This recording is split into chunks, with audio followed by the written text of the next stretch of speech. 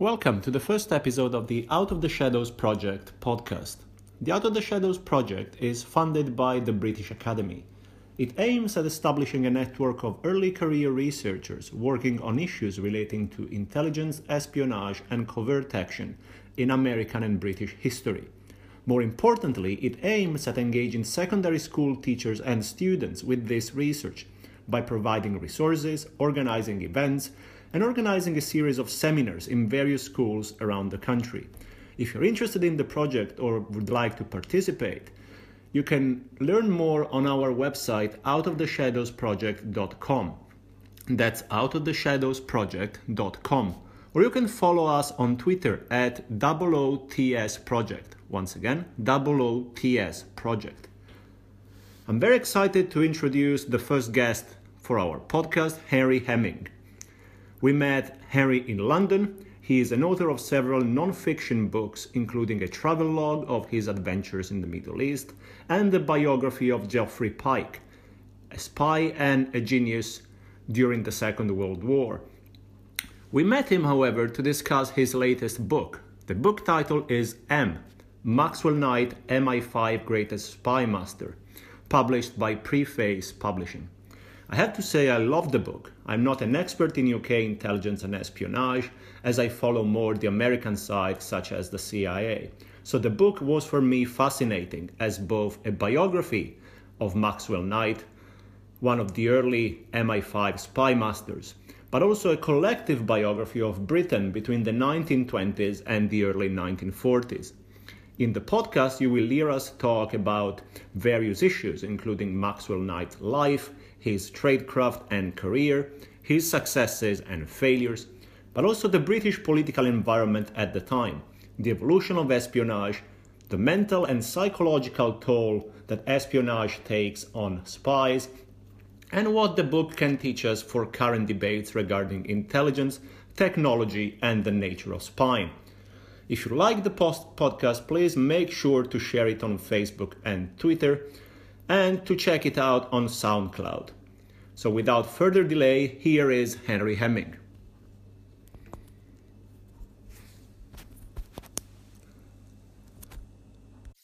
We're here with Henry Hemming, author of M, The Life of Maxwell Knight, MI5 Greatest Spy Master. Harry, thank you for joining us. It's a pleasure. Thank you for inviting us here. And we're here to discuss your book, which, as I mentioned, I loved, because for me it was an eye-opener, because I know very little about British intelligence services, and hopefully I will know more by the end of this podcast.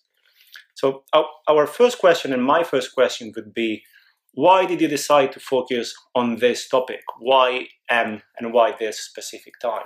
It was mainly to do with the last book I wrote, which was about a Soviet agent, a man called Geoffrey Pike. He was actually a very small-time Soviet agent. But MI5 was very interested in him. And so during my research for that book, I began to read a lot of declassified MI5 documents, and I became fascinated by what I began to find out. And I suppose I realized that as a historian today, this is one of the most exciting places to be researching.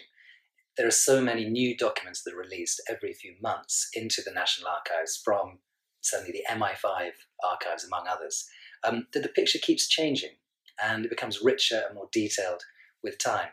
So I was fascinated by this period because of the amount of new stuff that has come out. But then beyond that, when I found out about Maxwell Knight and I realized that there was a new book waiting to be written, I thought this would be a fantastic opportunity just to explore this period and a really intriguing, conflicted man who's hugely talented, but also someone who I think was haunted by his past. Oh, this is a good segue to my second question, because what I found really interesting in the book is that there is clearly a lot of research that, from my perspective, I would describe as academic research. So going through archives and finding new documents and so on. But there is also a lot of what we would call investigative journalism. So can you tell us a bit more of how was the process of researching this book, of finding these documents and revealing these new secrets, in a sense? Yeah, sure. So, I mean, the bulk of it was going to the National Archives in Kew and ploughing through just hundreds, thousands of documents. And that was the sort of the meat and drink of the whole thing. But beyond that, I became intrigued by the identities of some of the agents who were working for this man, Maxwell Knight, who was in charge of MI5's agent running section during the 1930s. And they're referred to in these documents by code names such as M2, MA, MB, MC. And if you go through enough material, you begin to get a picture of what each of these different people were like. But of course, you don't see the identities. And I realized if I finesse this, in other words, if I found more material from other archives, and also if I looked online at databases such as the ones that you have on Ancestry.com or Find My Past and things like that, that I might be able to possibly work out who these people really were. And I mean, the next question to ask is, is there actually a reason to do that? Is it important to know who these people are? Is it just prurient curiosity? And there was certainly a part of it that was just, I was intrigued by the puzzle, and it was a challenge, and I wanted to know who they were for that reason. That was one of the things. But beyond that, by knowing the identity of these people who worked for MI5, I could then get a sense of where they'd come from, what they sacrificed in order to work for Maxwell Knight, but also I could find out about them later on in life and get a sense of, I suppose, the sacrifices they made. In other words, the effect of their work on in MI5 on them later on in life. So quite a few of the agents that I found out about had a difficult time later on. Some suffered from symptoms very similar to PTSD. Some became alcoholic. Some became obese. Others began to have particular health problems related to stress. And this, I suppose, opened up a new dimension to what I was looking at. In other words, what does it take to work for MI5? What did these people give to work for not just MI5, but also their spy master, M, someone they were particularly devoted to? So yeah, it was a combination of archive work, looking online, and then beyond that, just I suppose a basic detective work, trying to imagine, what it reads make like connections, which you might not otherwise make. I mean, so many interesting things there. I think we'll come back later on to this discussion of, if you want, the physical and emotional toll that being a spy or working as a spy takes on people. And I think towards the end of the book, you have a sort of call for more transparency about the life of these agents, so that their life can be told in a more complete way. But if we can go back to something else you said in terms of characteristics of what it takes to be a spy, what you need to have to be a spy. This is to a large extent, a biography of M. What do you think were his characteristics or his early life experiences that made him such a good spy master? A man so able to move from being a spy to then becoming a spy master. Well, I think on paper, he would not have made a good spy. If you looked at just his bare qualifications, he had very little sort of really concrete qualifications to make him a good spy. He, by the time he was taken on by a private intelligence agency, he'd spent a year as a civil servant, 2 years as a sailor, and 2 years teaching games at a prep school. He'd been a paint salesman as well. That was it. So his CV was not hugely impressive. But if you look beyond the CV, there was one part of his early life which I think played a huge part in the spy master he became later. And that was, unusual as it may sound, that was in fact his experiences as a boy looking after lots and lots of different animals.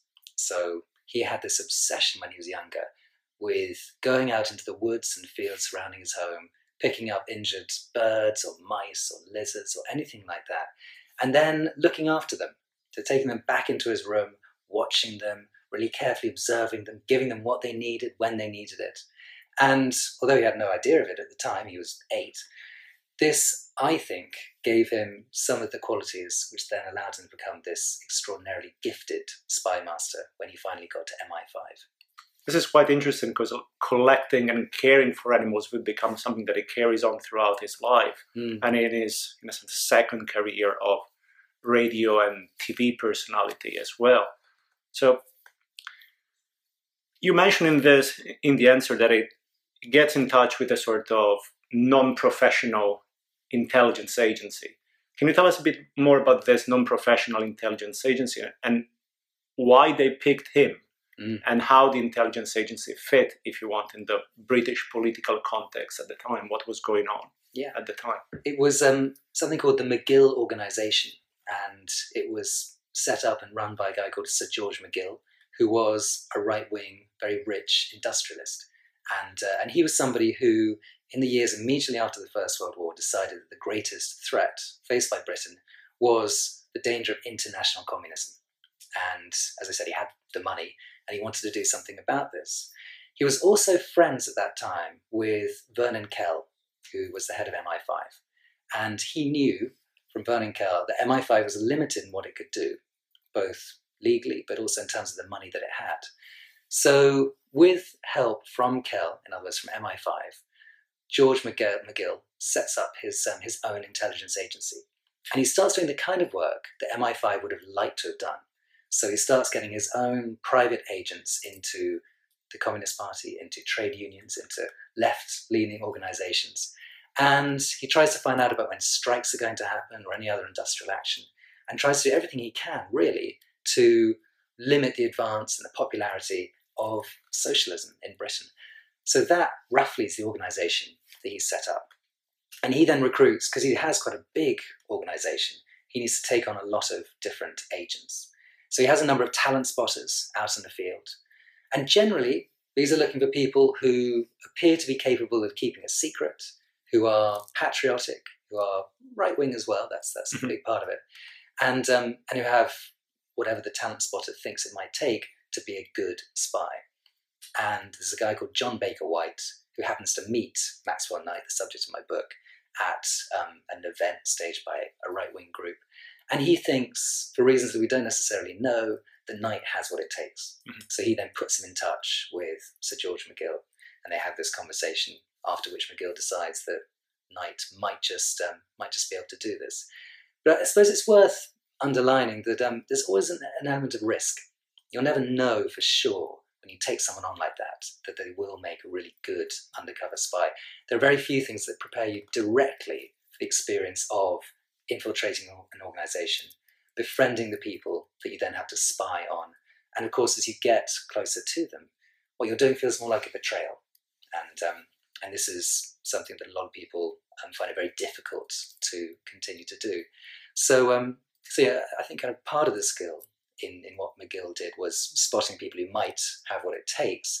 But then the other part is keeping them going, keeping them engaged and interested in the work, and also steering them through some of the difficulties that they're going to face later on.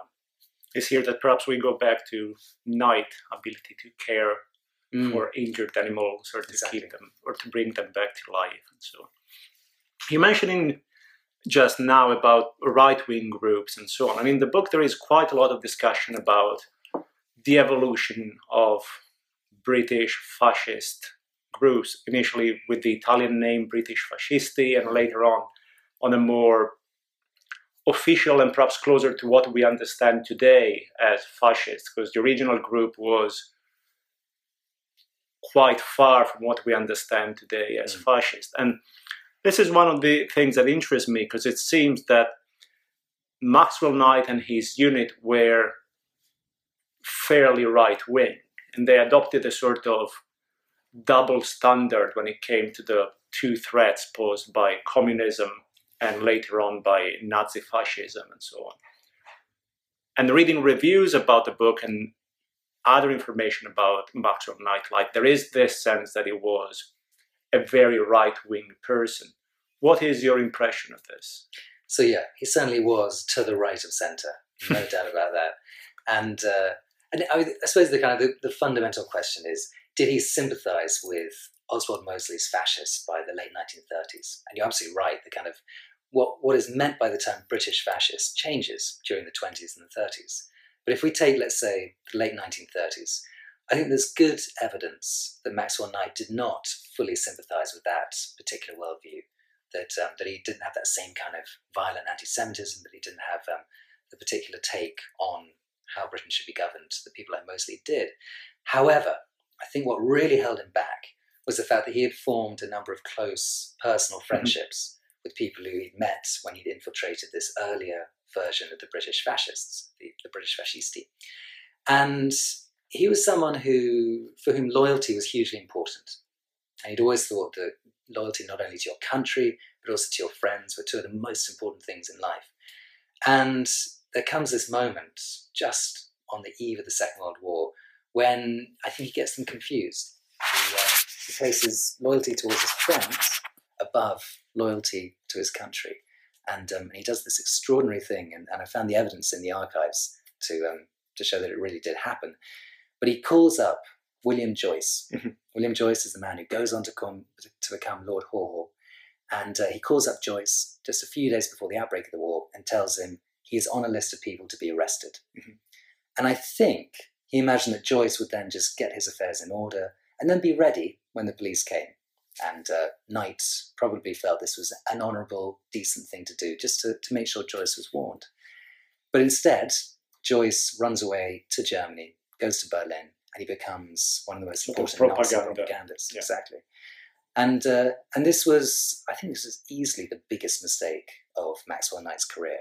And it was to do with conflicted loyalties, that he placed this personal friendship he had with Joyce above his duties as an MI5 officer. And it is to an extent a matter of opinion. I don't think he made that call out of his political beliefs. I don't think he did it because he didn't really like Joyce, but he loved what Joyce stood for, not at all. I don't think he believed in what Joyce stood for, but he did feel this tug of loyalty towards him as a friend. There had also been a previous accident in which Joyce had been injured, I think, and so he might have... Yeah, exactly. Felt, if I read the book correctly, Knight might have felt a bit of guilt for the accident that had happened. So yeah, that might have contributed to the whole episode. And I think this leads quite nicely into something I wanted to get your opinion on, that is, what would you characterize as Maxwell Knight's greatest successes and greatest failures? Perhaps one of the failures in hindsight is certainly notifying Joyce that they were coming to get him. Definitely. What are other successes and other failures, you think? I suppose the two main successes were on the one hand, his infiltration of the communist underground during the 1930s. And of course, he didn't find out everything there was to be found out, but he got a large number of agents deep inside communist networks. And the information they supplied changed the way that MI5 and therefore the British government thought about the British communist movement. The best example of that is Olga Gray, who brought down the Soviet spy ring that was operating from the Woolwich Arsenal in 1938. That's generally seen as one of his great success stories. And but I would argue the other one is the role he played in destroying British fascism during the Second World War. And which is quite ironic, perhaps, considering where it started from. Exactly. It certainly means he's come a long way as a character to be able to claim that he'd done that.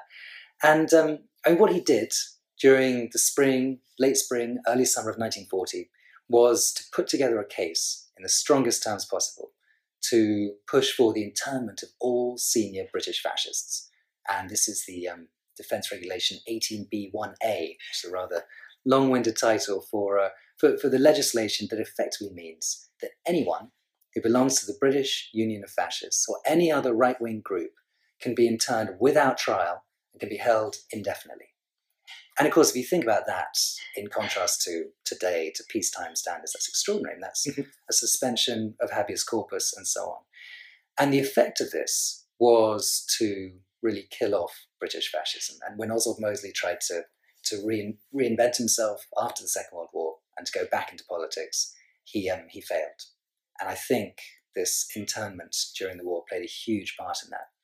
So I think that can be seen as one of Knight's other big success stories. You seem to be fairly critical in the book, though, about this policy of internment, not so much for the British fascist side, but for the foreign national side. Absolutely. Plenty of foreign nationals were rounded up in spite of having no political right-wing or fascist leanings, and they were also interned. And there were these two big moves. One was to intern all the homegrown political extremists. The other was to intern up to 27,000 Germans, Austrians, and Italians.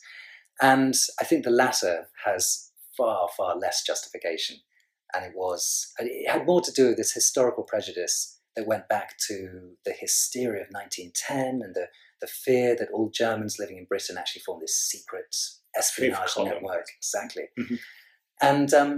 And And I think, yeah, I mean, the evidence to demonstrate that these people from these countries really were acting as part of an espionage network was just non-existent. Mm-hmm. It's as blunt as President Trump today putting travel bans on entire countries. Mm-hmm. It's, I think, I mean, in the broadest sense, whenever you have an entire ethnic group cordoned off like that, it can only result from a failure of intelligence. Mm-hmm. And this is a very interesting point, because one can see that the internment of British fascism was actually based on solid intelligence, whereas the internment of foreign nationals was largely based on racial or national stereotypes or national origins and so on. You mentioned President Trump, and I won't get started on President Trump, but there are so many issues in the book, in spite of being a book about the 1920s and 1930s, that are still relevant for today's context and for the nature of spying today and for the nature of espionage today. Before we move there, however, I think I have one last question about M and his impact. Towards the end of the book, before you go into his second career as a TV personality, you seem to suggest that he was going back, and quite rightly, to identifying the Soviet Union as the main enemy. And here is already at the early start of the Cold War, if you want. You write this paper, The Comintern is Not Dead, suggesting that, in a sense, the UK government should not underestimate the threat of Soviet espionage. What do you think is the influence of M for the Cold War, for how espionage would develop in the Cold War? I think, as you rightly say, he was prescient. He predicted the threat of the Soviet Union during the Cold War, and as a result, when he was proved largely right, he was listened to. So his version of how to take on the Soviet Union was given more credibility within MI5. So in that sense, he has an effect on the Cold War.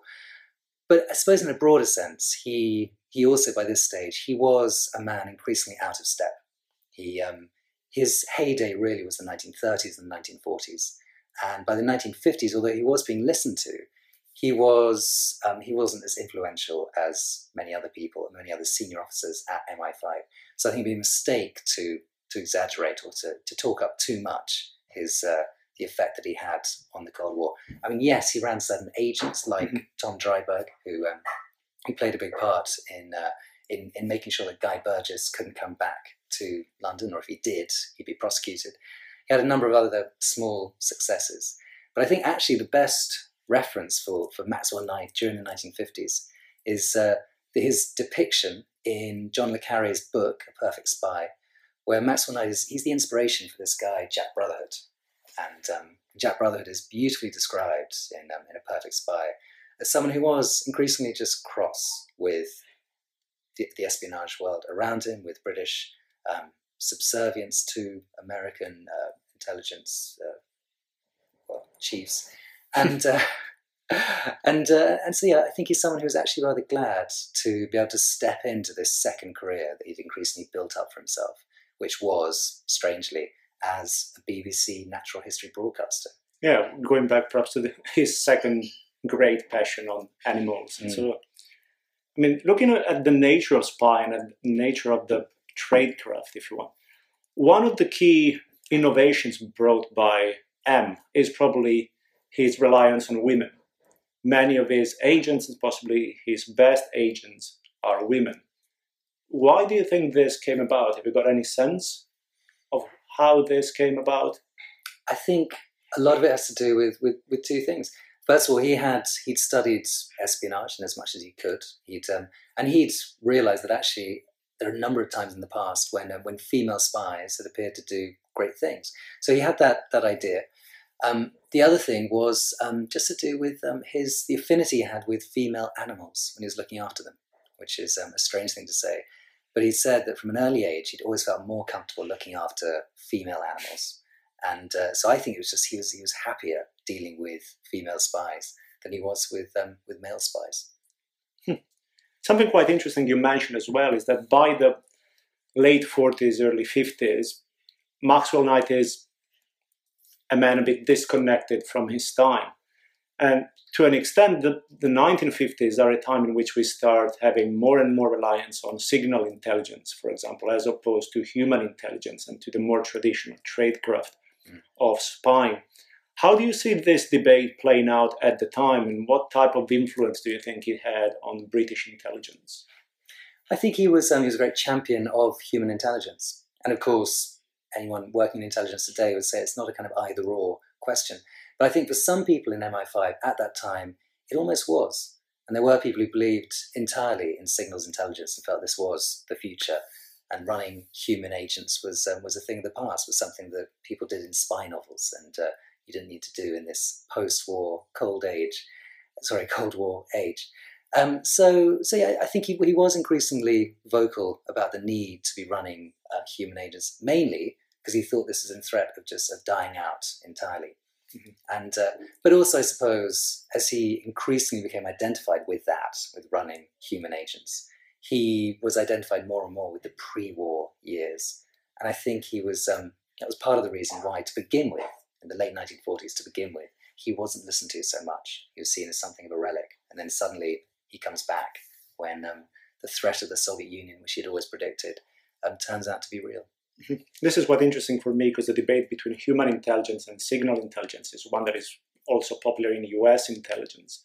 One of the most criticized CIA directors is perhaps Stansfield Turner, the director under the Carter administration, precisely because he had this preference for signal intelligence, and something that the following director, William Casey, under Reagan, was very much a critic of, and went back to an earlier Cold War type of spying and covert action.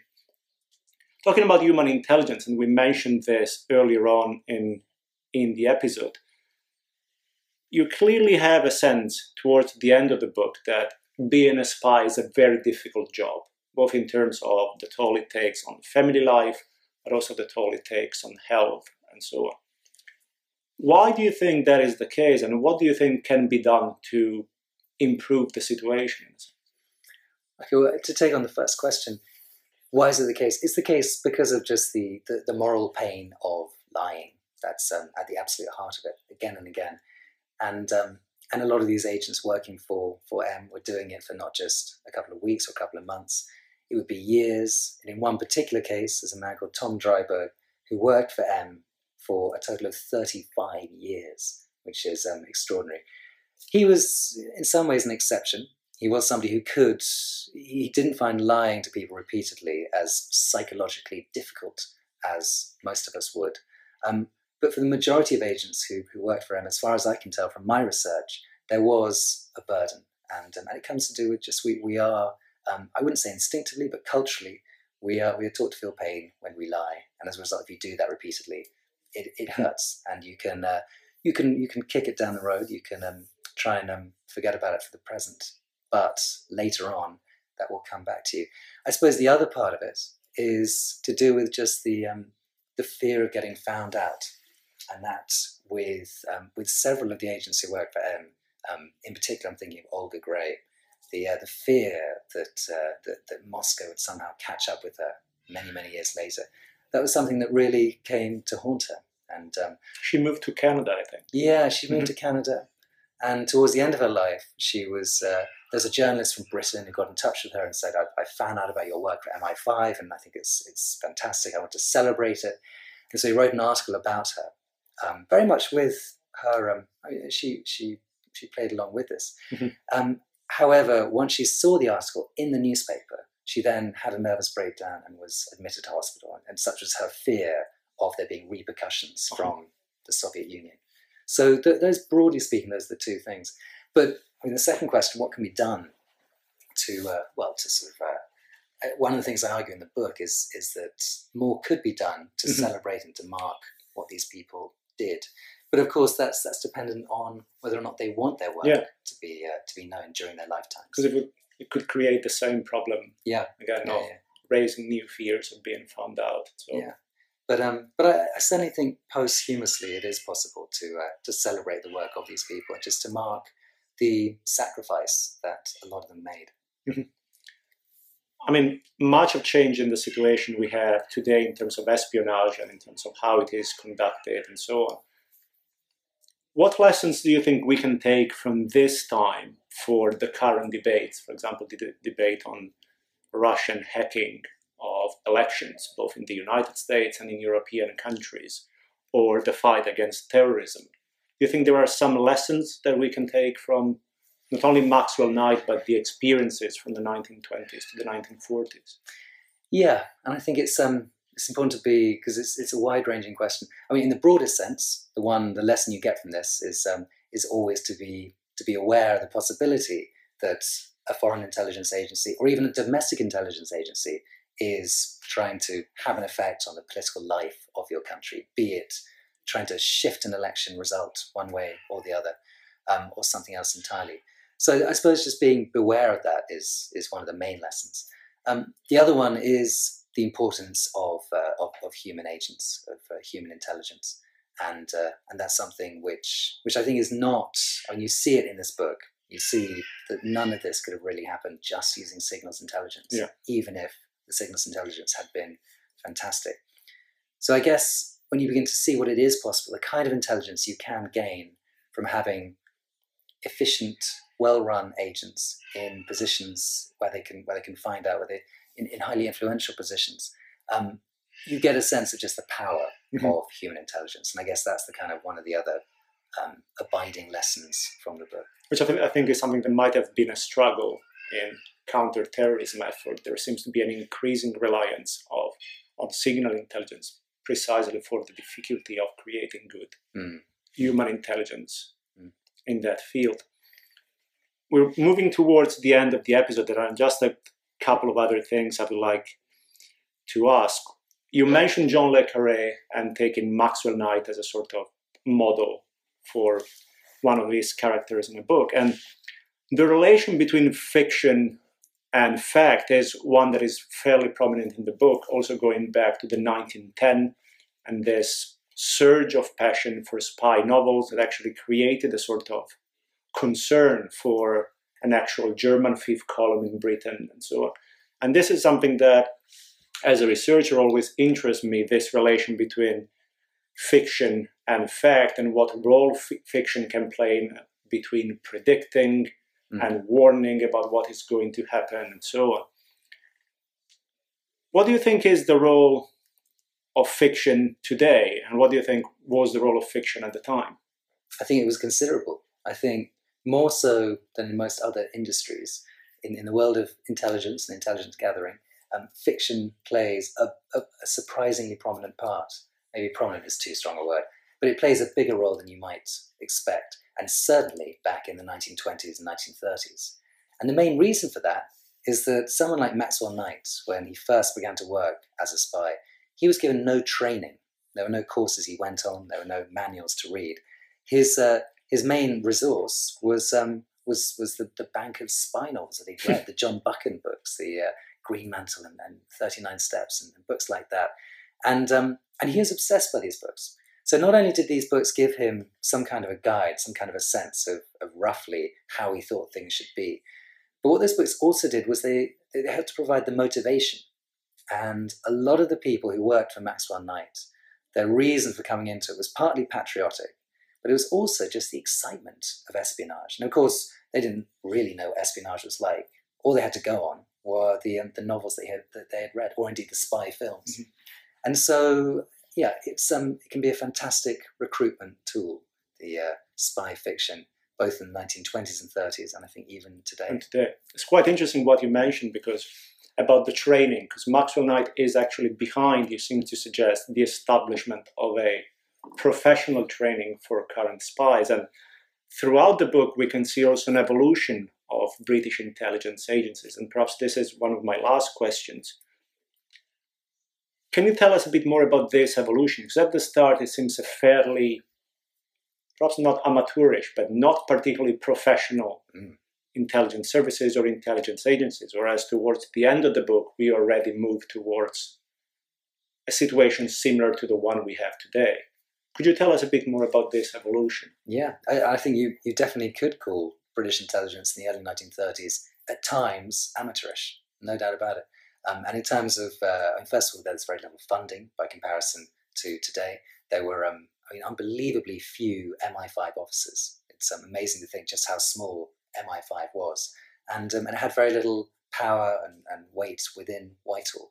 So because of that, it didn't attract the brightest and the best. It wasn't monitored that carefully. And as I was saying before, there was no detailed and impressive training.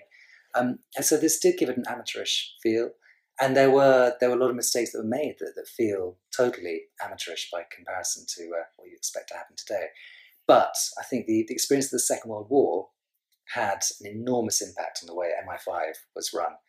And I suppose the main difference was that it brought in a much wider range of recruits. It brought in people from academic backgrounds, from more professional backgrounds, just more intelligent people with more impressive qualifications.